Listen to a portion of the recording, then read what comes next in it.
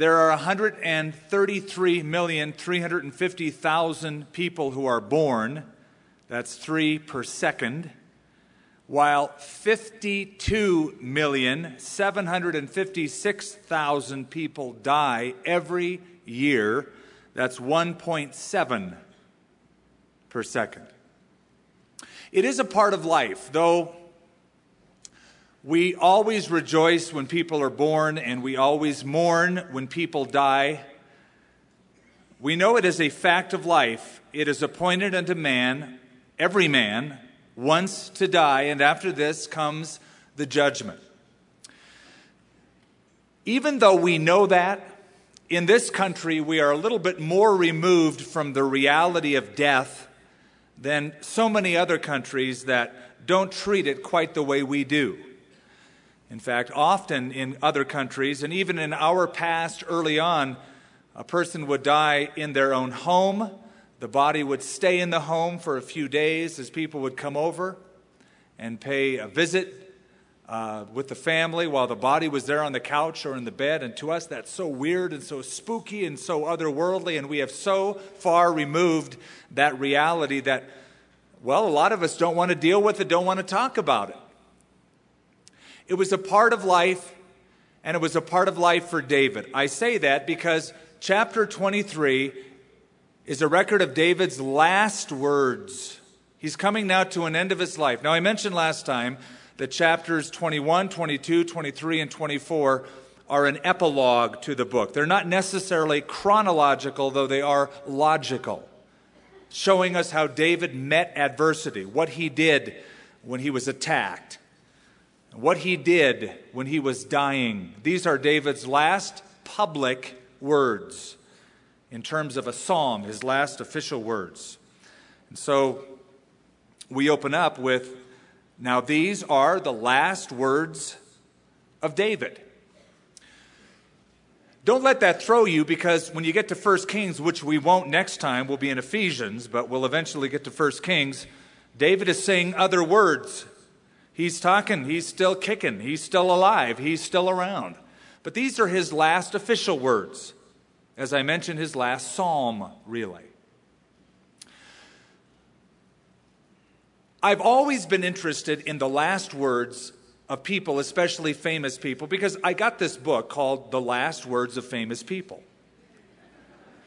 And I read through it, and I found it quite interesting, quite insightful, to find out what people that you've heard about all your life, what they said the moment they kicked the bucket. Because you can always talk, well, when I die, I'm going to, but you never really know, do you? And the rubber meets the road. What is the last utterance? Now, our first words generally are all the same. I mean, it might vary a little bit from go-go to gaga, but it's still the same. It's really inarticulate utterances. And mom and dads love those first words, even though we have no clue what they're saying or what it means. Goo-goo, he said my name. He just said dad. Did you hear that? I don't think he said that. Oh, he did. But though our first words are generally the same, people's last words are very different from one another. Their dying words are, I would say, most significant. As they exit this world, what is on their heart? What comes from their mouth? And it all depends, of course, how you live. How you die depends on how you've lived. If you've lived well, you will usually die well under any kind of death circumstance. It will come out. I will never forget walking into a hospital room with a woman dying of cancer, hearing her last words. And she turned to me, sat up in bed with her just little energy that she had left. And she said, Skip, I'm so excited. And I thought, there's the best sermon you could ever hear right there. Here's a woman dying of cancer, and she smiles and she says, I'm so excited. In a few moments, I'll be home. And it was such a shock to me. Then I grew a little bit envious. Yeah, she's going to be home. She's going to beat me to heaven. In fact, she'll have the place wired by the time I get there. She'll be able to show me around. But not everybody dies that way. A man named Tony, who is now in heaven, didn't look like he was going to heaven. I met Tony because of the Graham family. This kid grew up in part with Franklin, but he grew up most of his life in Cuba.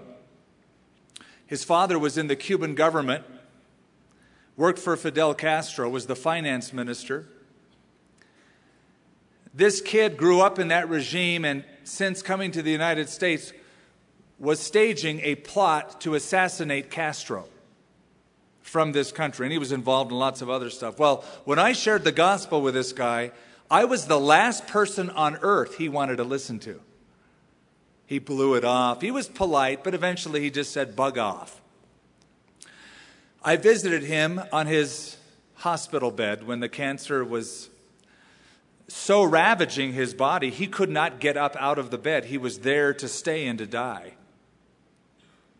And he was still a bit hard. He was still a little bit aloof until those final stages.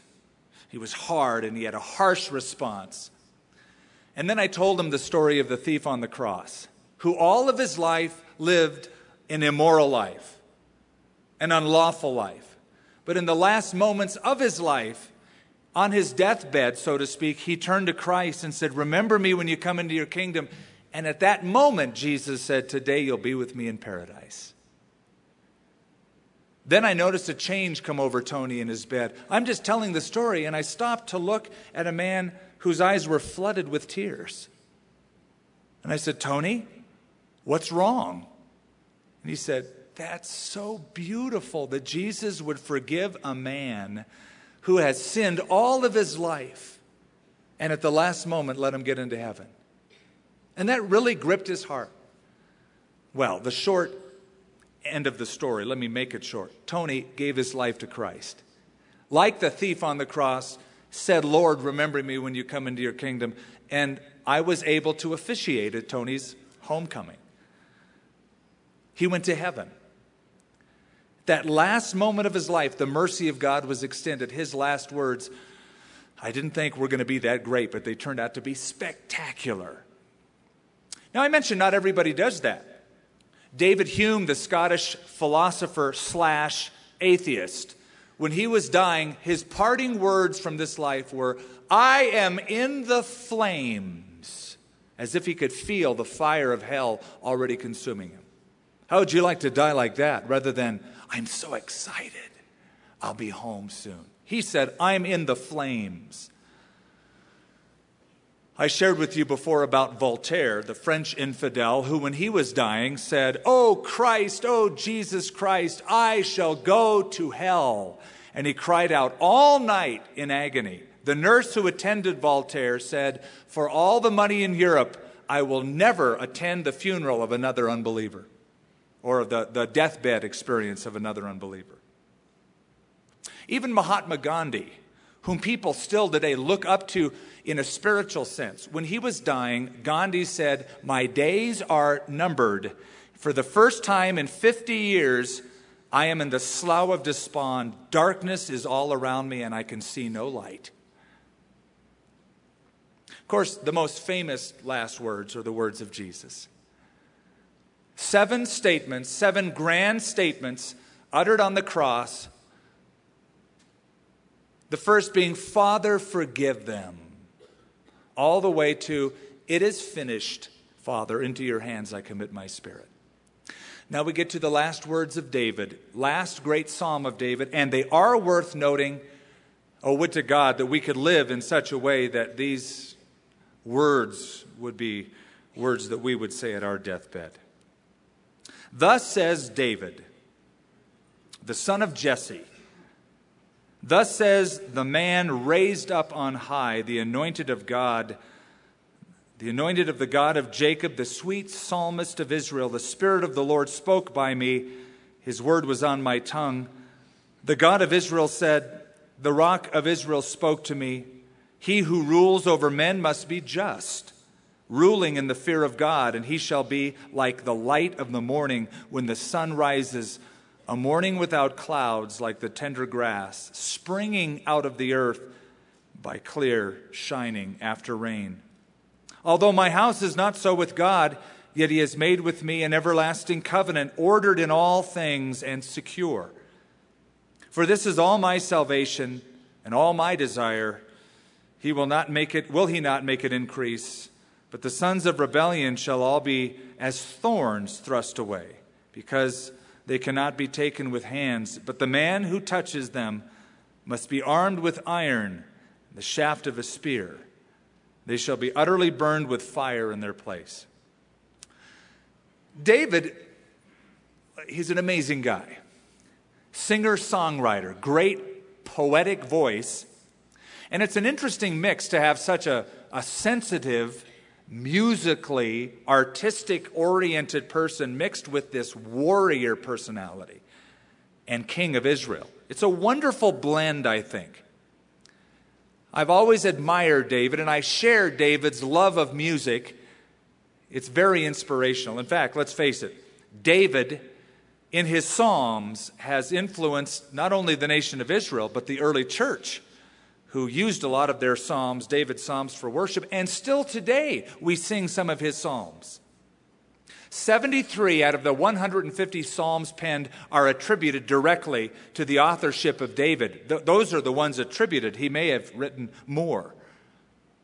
There are unmarked Psalms. Maybe David wrote them, maybe he didn't. But at least 73 out of 150. A couple things I want you to notice. There's a biographical sketch that David begins with. Thus says David, the son of Jesse. Thus says the man raised up on high, the anointed of the God of Jacob and the sweet psalmist of Israel. David acknowledges that he was a nobody, a peasant farmer, shepherd, raised up by God, not by himself, not by ingenuity, not by education, not by personal prowess. Raised up and anointed by the God of Israel. He went from peasant to royalty, from peasantry to royalty. And I love that. He acknowledges it. And I love that because so have we. We were outsiders, outside of the covenant. God has grafted us in. You know that New Testament analogy? And now we are royalty. Peter, writing of the church, says, you are a chosen generation, a royal priesthood, a holy nation, a peculiar people. That you are, that we are. But what he meant by that peculiar people is a people of his own, whom God has called out for himself.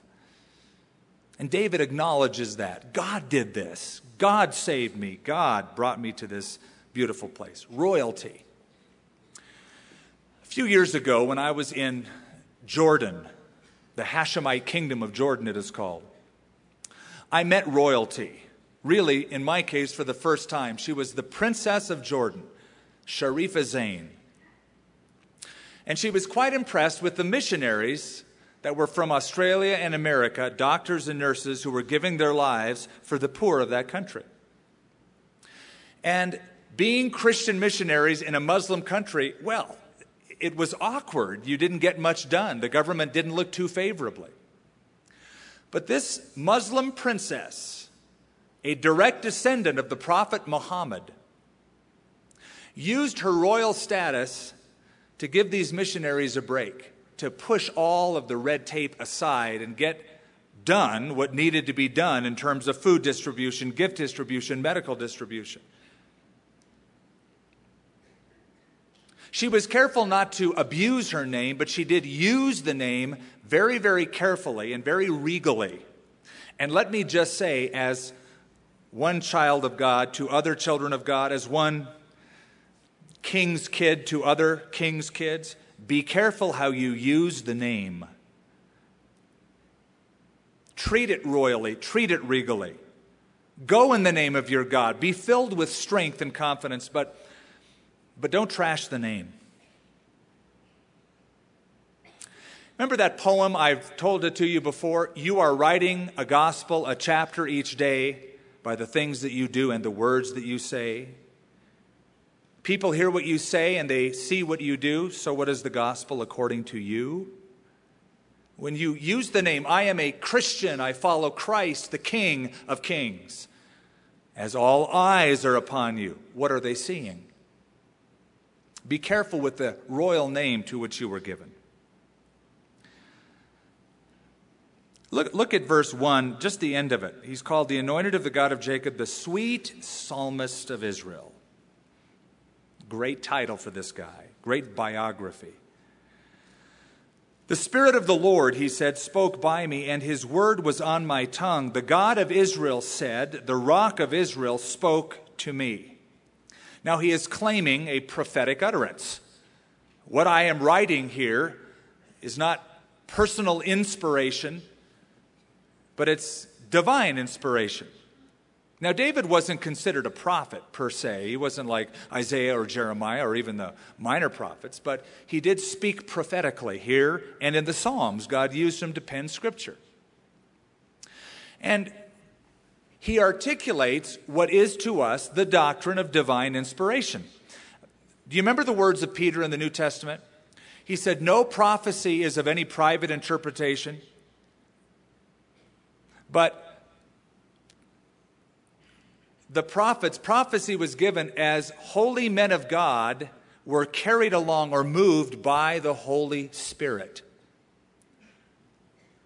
Now, I mentioned there were prophets in the Old Testament. David wasn't considered a designated prophet, but he does speak prophetically. It was a gift God gave to him, and oddly, even his predecessor, King Saul, prophesied. The Spirit of God came upon him, and he prophesied. So he acknowledges it. He states it. In the New Testament, though we don't have prophets like the Old Testament, there is a gift of prophecy. There were prophets in the church. However, the prophets in the church had to be judged by the leadership of the church. Thessalonica, Rome, Corinth, Antioch, all of these places housed prophets in the gift mix of the early church. One of the most notable examples is, I think, Acts chapter 11, a guy by the name of Agabus. Remember that guy who proclaimed a famine throughout the world, and it happened? But in 1 Corinthians chapter 14, the New Testament prophet is given strict parameters. And here's the parameters. He that prophesies, said Paul, 1 Corinthians chapter 14, around verse 2, verse 3, I forget which, speaks edification, exhortation, or comfort. In other words, to build up, to stir up, or to cheer up. Now that is important. And I'm bringing it up because today it is abused. Just like it was abused in Old Testament times, some people come along and they say, I am a great prophet of God. Of course, the burden of proof now lies upon them. You say that you are. Anybody can say that they are. Prove it to us. And sometimes they try to prove it by this dramatic dynamism that usually translates into anger and trashing really God's people. It's very condemning. I get letters, I collect them from prophets. And there seems to be this constant connection between so many of them. It's not edifying. It doesn't build me up. It tries to tear me down or tear you down or tear God's church down. Thus saith the Lord, you idiots. Oh, that's really edifying. Thank you. I'm so blessed by that. No. Edification to build up. Exhortation to encourage or to stir up, and comfort. Well, David speaks prophetically.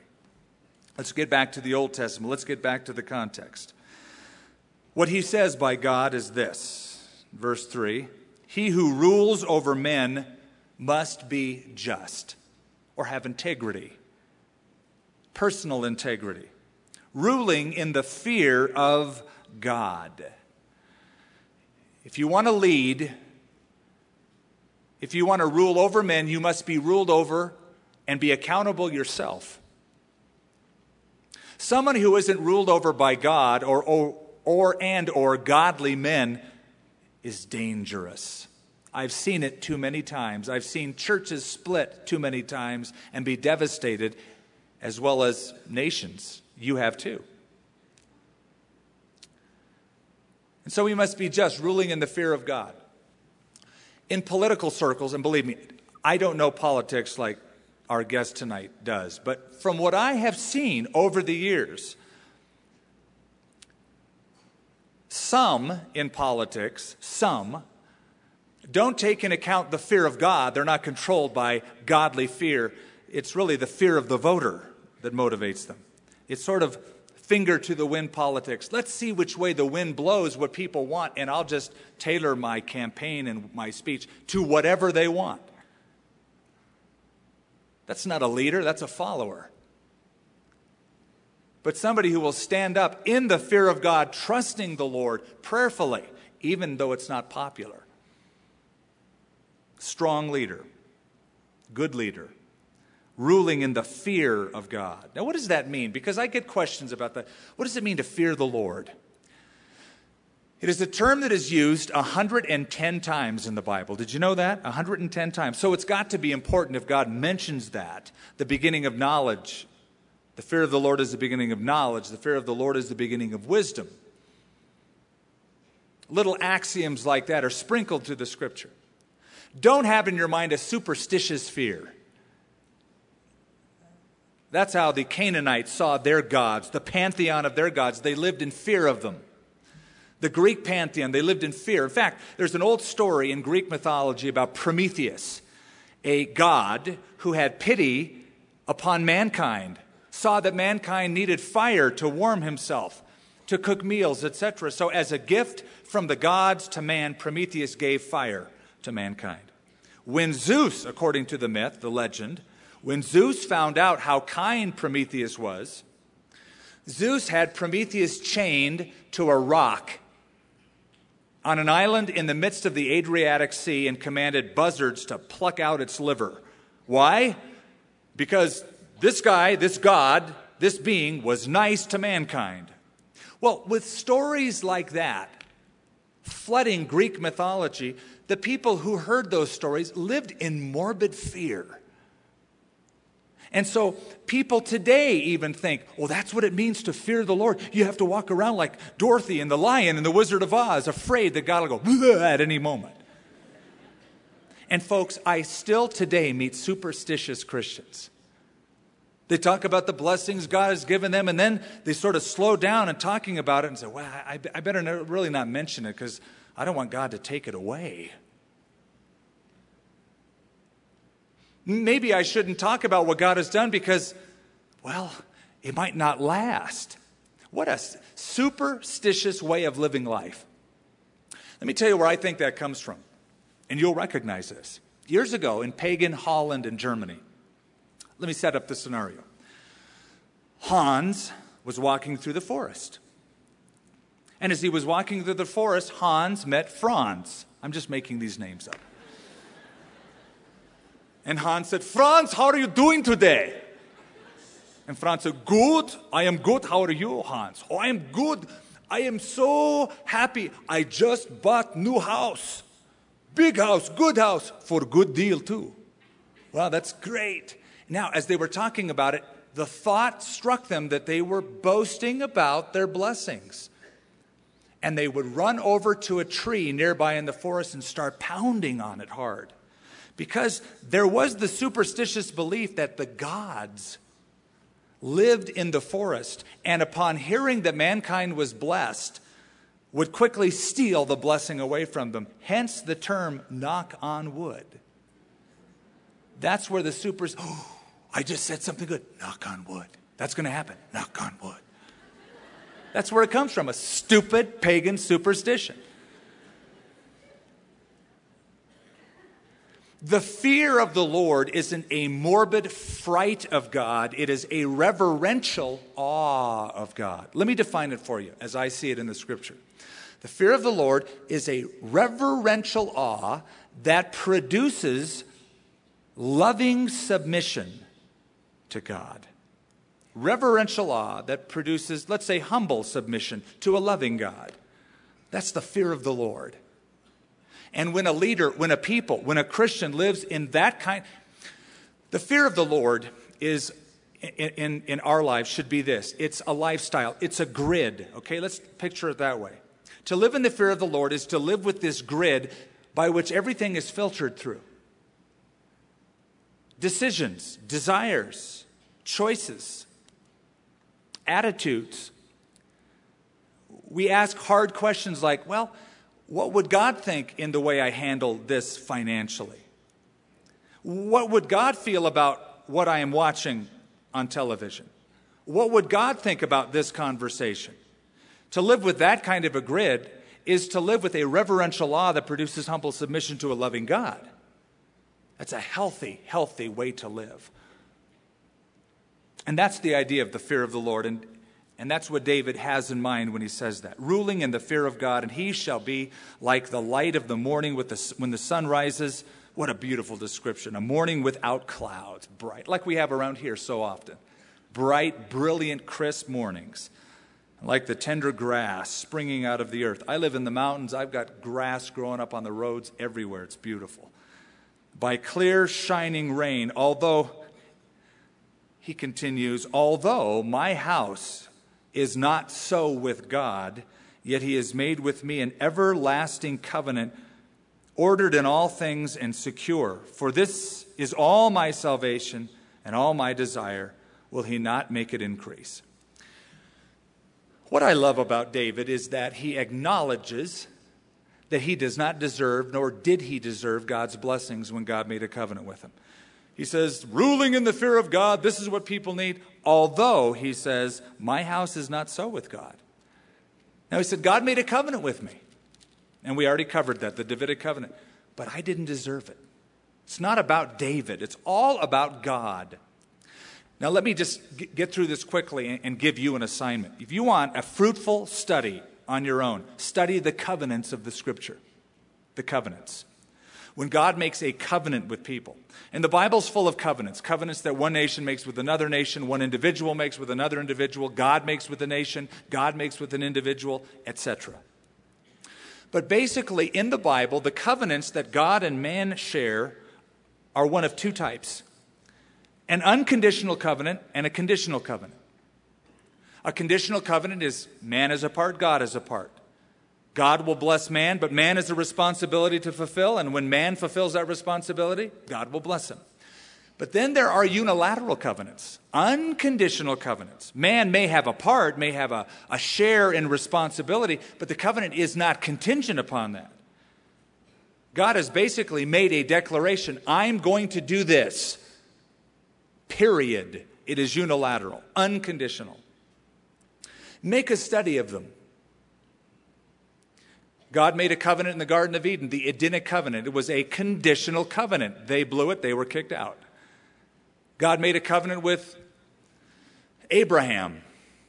It was an unconditional covenant. I'm going to bless you, I'm going to multiply you, I'm going to give you land, period. I'm just going to tell you what I'm going to do for you and through you. God made a covenant with Moses, the Mosaic covenant. A conditional covenant, the covenant of the law. Later on, he made what is called the Palestinian covenant, or the covenant of the land of Israel, an unconditional covenant. And here's your assignment. How can God keep both conditional covenants and unconditional covenants at the same time? Example, God says, as long as you obey me, I'll bless you in the land of Israel. I'll keep you there, I'll bless you there, etc. If you disobey me, no rain, I'm going to send judgments, I'm going to send your enemies. And at the same time, God can make unconditional covenants. I'm giving you this land, period, perpetually, done deal. How does God manage to do that? I'm not going to tell you tonight. That's your assignment. Okay? How's that? Is that good? Okay, let's move on. It's always fun to make this interactive. That's your interactive part. You get the answer, come and tell me. Verse 8. These are the names of the mighty men whom David had. Now, we're not going to read them all. We're just going to notice a couple of them and move on because, frankly, some of the names I can't pronounce, all right? You've heard me. You know that.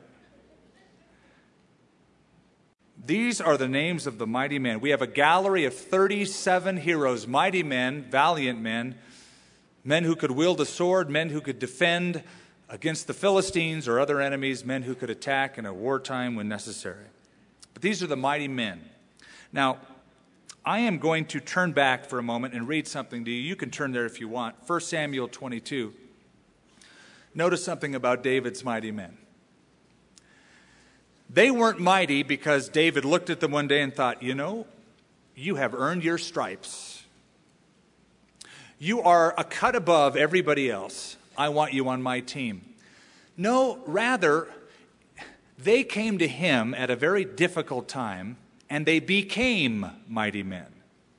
In 1 Samuel 22, David therefore departed from there and escaped to the cave of Adullam. And when his brothers and all his father's house heard it, they went down there to him. And everyone who was in distress, everyone who was in debt, everyone who was discontented came to him. How'd you like to have those guys for neighbors? Everybody in distress, everybody mad, in debt, discontented, gathered to him. And there were about 400 men with him. Now, these discontented, disenchanted, debt-ridden men that gathered around David, many of them stuck with David, became his army, a ragtag group of individuals. Some of them rose to the top and became listed later on as David's mighty men. There is a lesson that we just should tackle before we move on. No man is an island. We all need a network of people. And they may be people as discontented in life and disenchanted as we are. It might start that way. I'm angry about this. Well, I'm angry about it too. Well, let's have fellowship. Now, that's not a great fellowship. But at least it's a start. And what it could become, especially when you put God in the equation and you begin praying and you begin talking and teaching each other the truth. But no man is an island. We all need a network of people.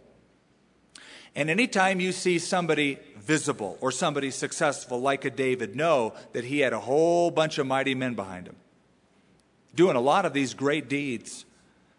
They don't get the credit. They don't get the spotlight like guys like David do. But if you were to ask David, David, why are you successful? He would point to his mighty men. Who do you have? Who do you have when the night around you gets dark and you're discontented, disenchanted, disillusioned, debt-ridden?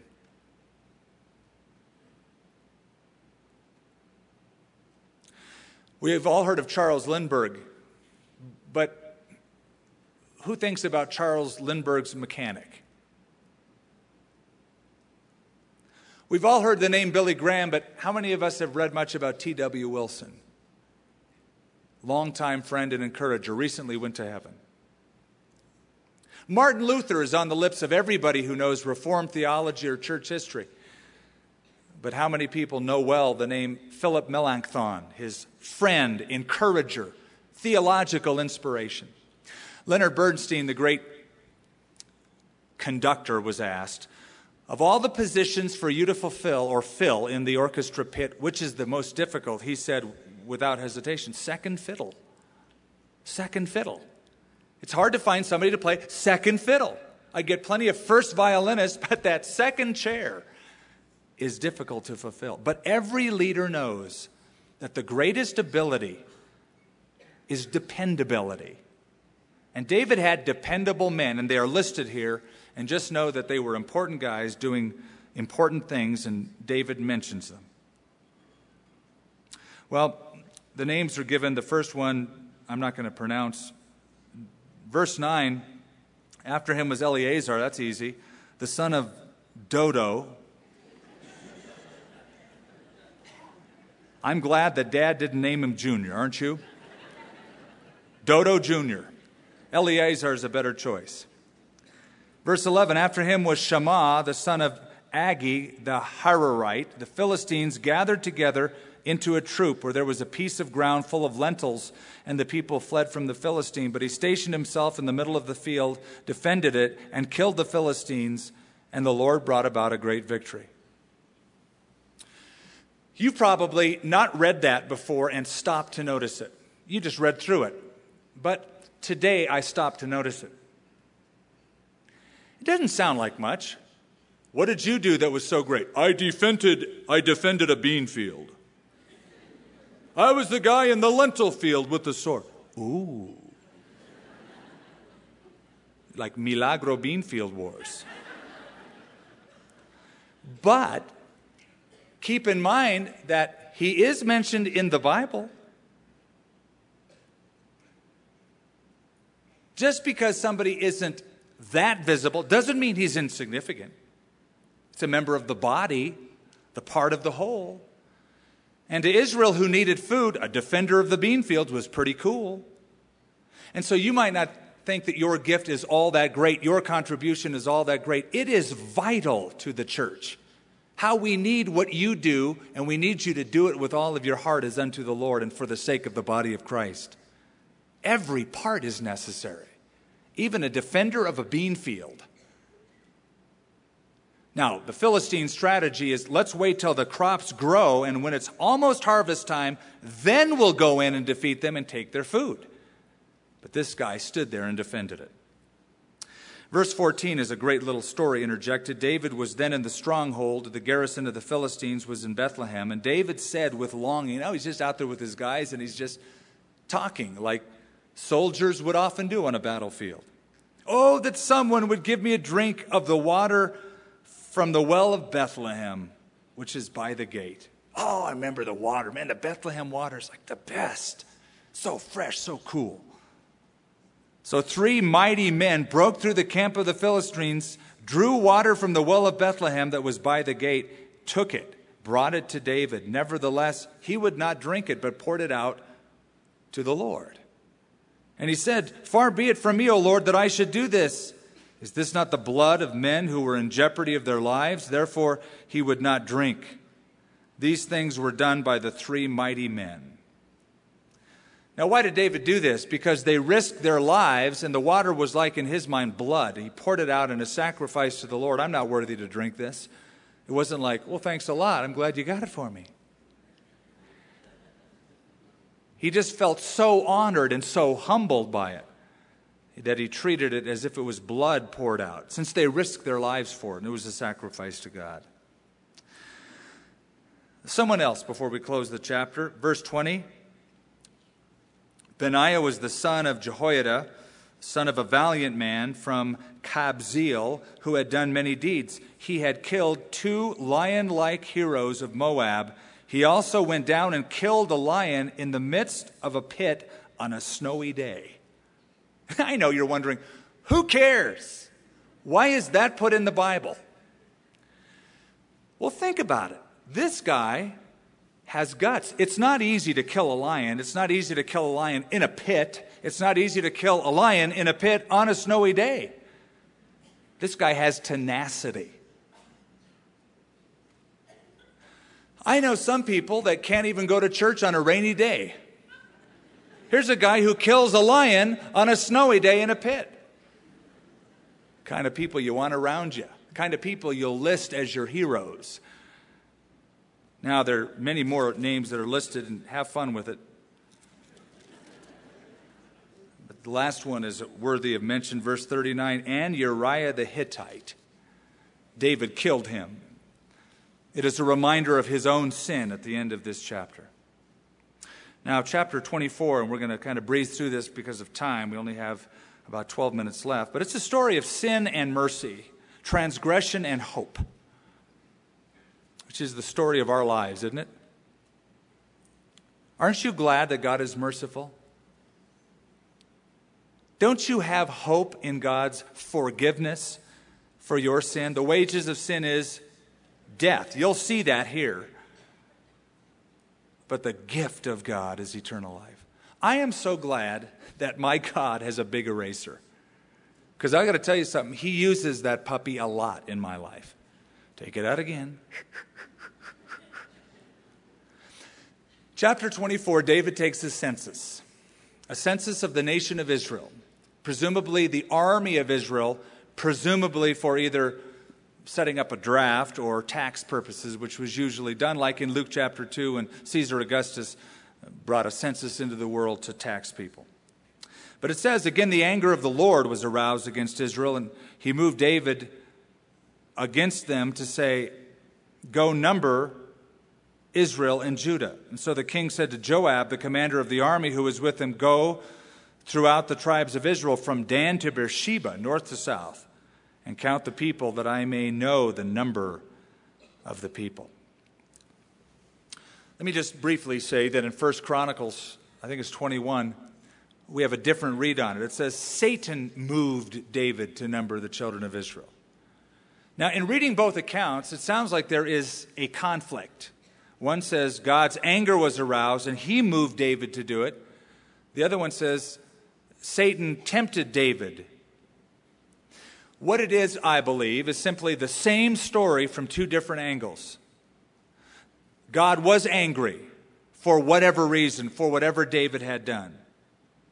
David, I think it seems from putting the narratives together, was toying with this idea all along. Satan was tempting him. Hey, you ought to number the people, David. You ought to see how many people you have who are able to fight your wars, your battles. Why? Rather than trusting in the Lord's strength, and the Bible says God has no delight in horses, chariots, or the strength of a man, a fighting man. And so rather than trusting in the Lord like he always had, I would feel so much better if I knew how many fighting men I had. So I could trust in my army, trust in my strength. It's always a danger for any nation to say, we've whipped everybody in the last so many years. We have such a strong army and such a great fighting machine, and we can get a little cocky. We're at our most vulnerable spot whenever we do. And I think David was toying with that.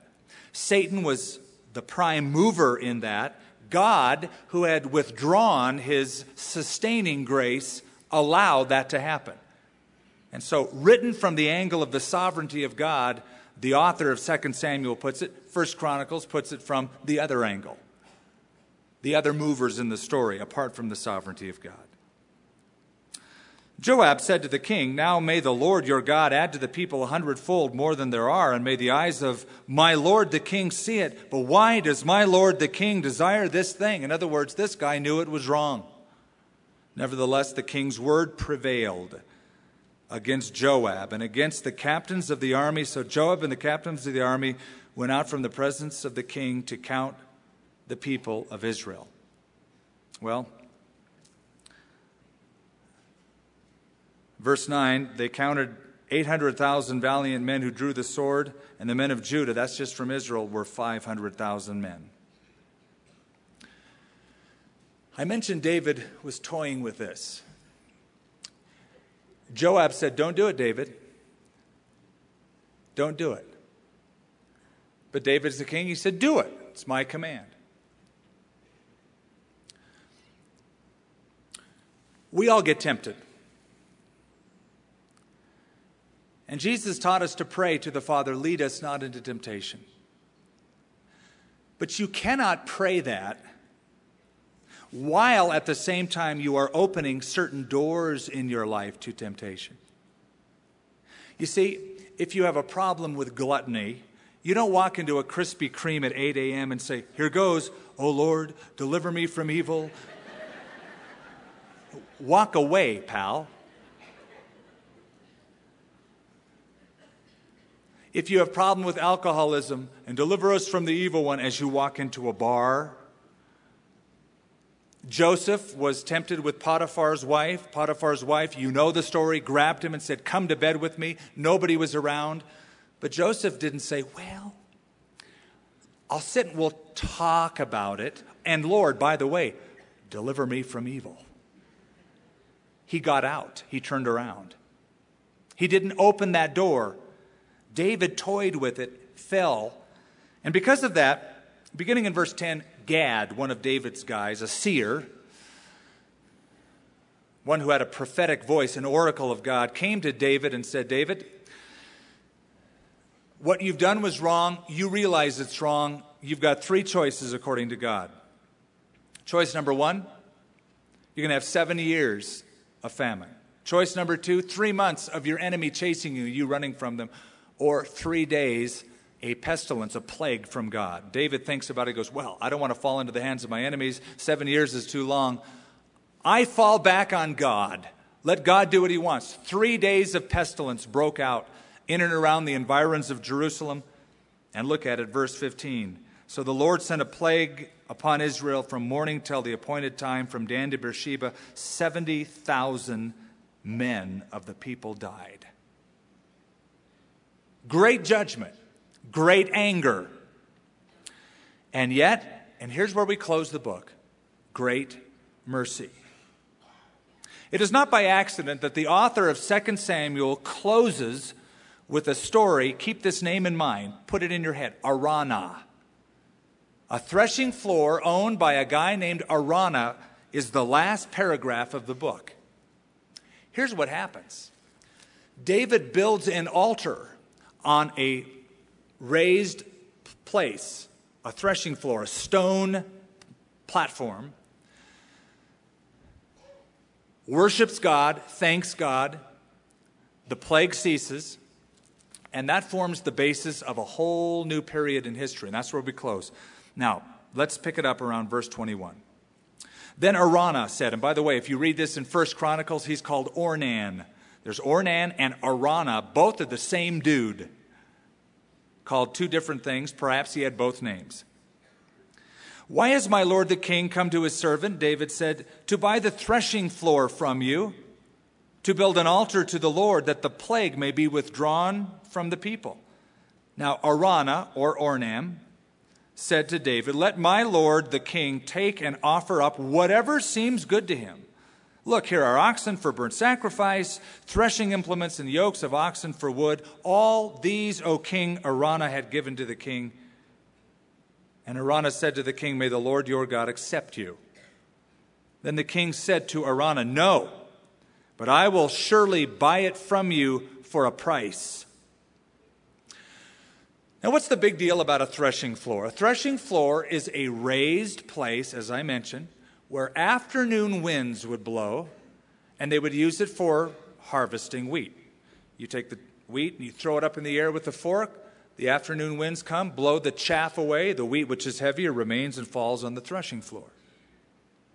David wants to buy the threshing floor. Eventually, a very important structure is going to be built there. The Temple of Solomon, a place of sacrifice for sin. An altar is built. The threshing floor is purchased by David. Later on, Solomon will build a temple there on the top of Mount Moriah. That's where all of the sacrifices of Israel will be killed to expiate their sins.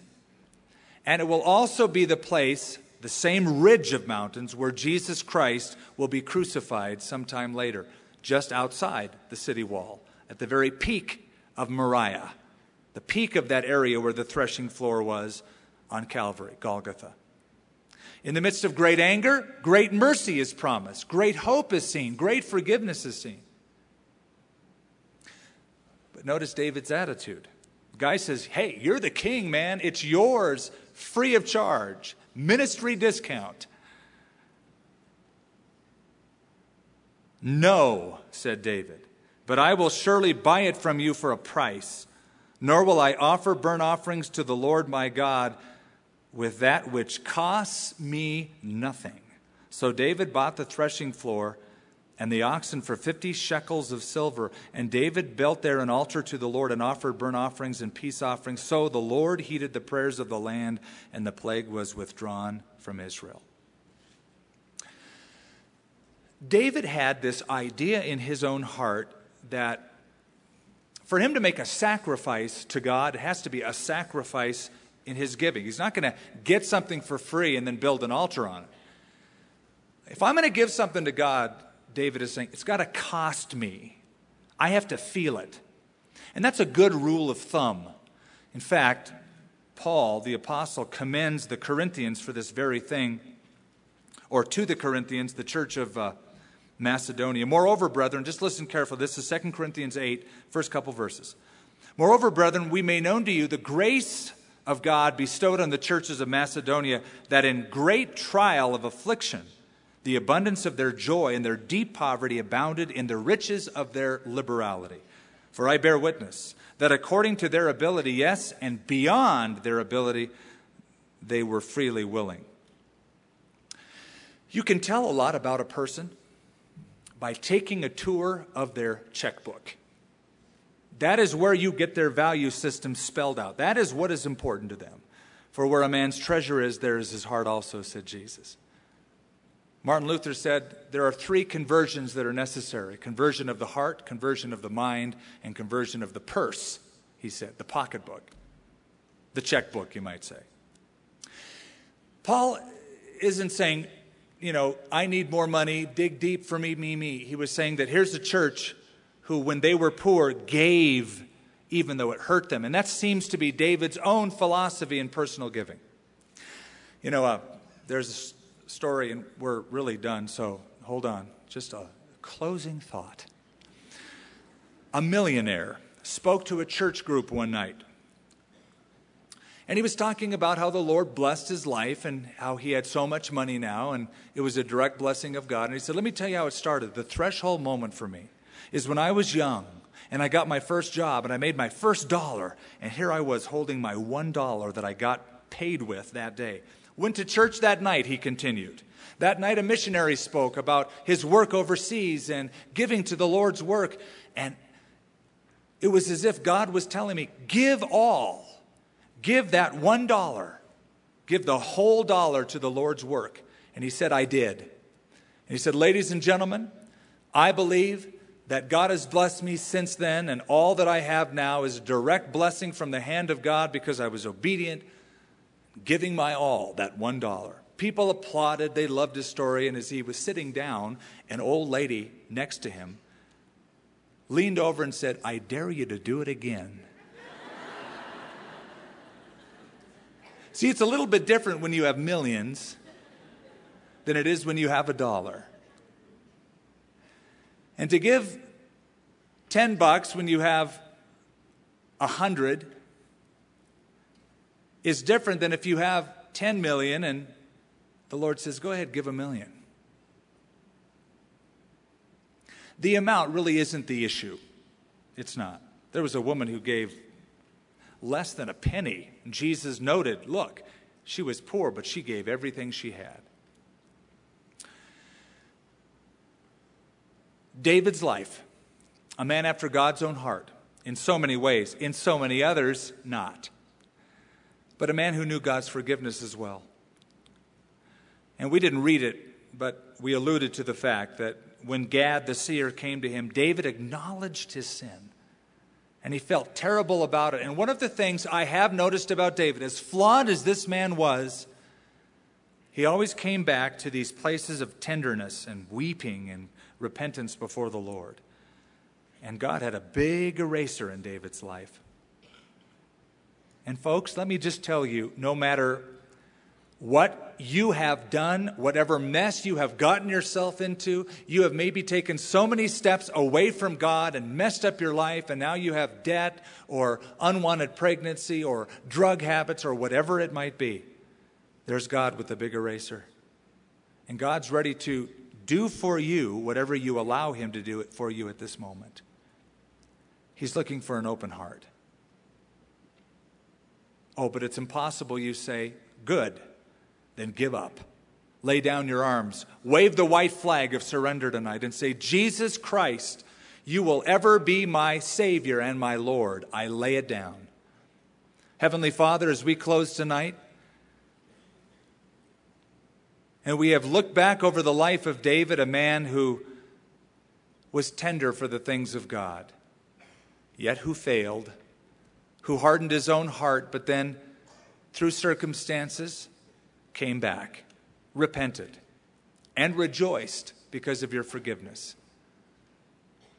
He was a benefit, a partaker of you erasing so many blots, even though they're still preserved for us to learn from. Lord, as we look at our own lives, some of us have grown cold, distant, aloof, apart. We've grown away from you rather than grown in grace and knowledge of you.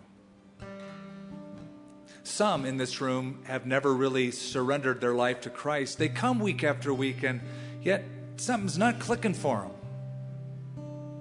The relationship isn't established. The bridge is there, but they haven't crossed over. Lord, it's your plan, your desire, your design to make each one of us your child, an heir, royalty. But it comes by us acknowledging that we are unworthy, acknowledging that we are sinners, and by faith looking to the cross of Christ, the shed blood at Calvary, to forgive us of our sins. Whatever walk of life we're in tonight, we all need God. And as we're praying right now, as we're close this book, close this service, if you've never honestly surrendered your life to Christ, though you may have been religious and good and well-intentioned and sincere, or B, you did that so long ago, but your memories are distant memories. You've left God, you've backslidden, you haven't been walking with the Lord in a reality for a long time, if ever. Ponder this as we pray. If you were to die tonight, where would you be? Where would you end up? If you were going to give your last words tonight, would they be, I'm so excited I'm going home, or I'm really scared? Friend, you can be sure. I'm asking you by the Lord Jesus Christ that you surrender your life to Him. And if you want to do that, as we're praying, as our heads are bowed, I want you to slip your hand up in the air, put it up high and say, Skip, pray for me tonight. I need to give my life to Christ. I need to know His forgiveness. Raise it up. Raise it up high so I can see it. God bless you. In the middle toward the back, right up front. On the side and in the corner on my left. And right up here in the front. And again in the front, in the middle. On the aisle. In the back to my right. Anybody else? Right over there. God bless you. In the back. Father, for all of these, save. Fill them with hope and peace. Let them know the kind of peace and security that only Christ can bring, and establish them for your kingdom's sake. In Jesus' name. Amen. Let's all stand. Let's all stand. Let's all stand. Let's all stand. Let's all stand. Let's all stand. Let's all stand.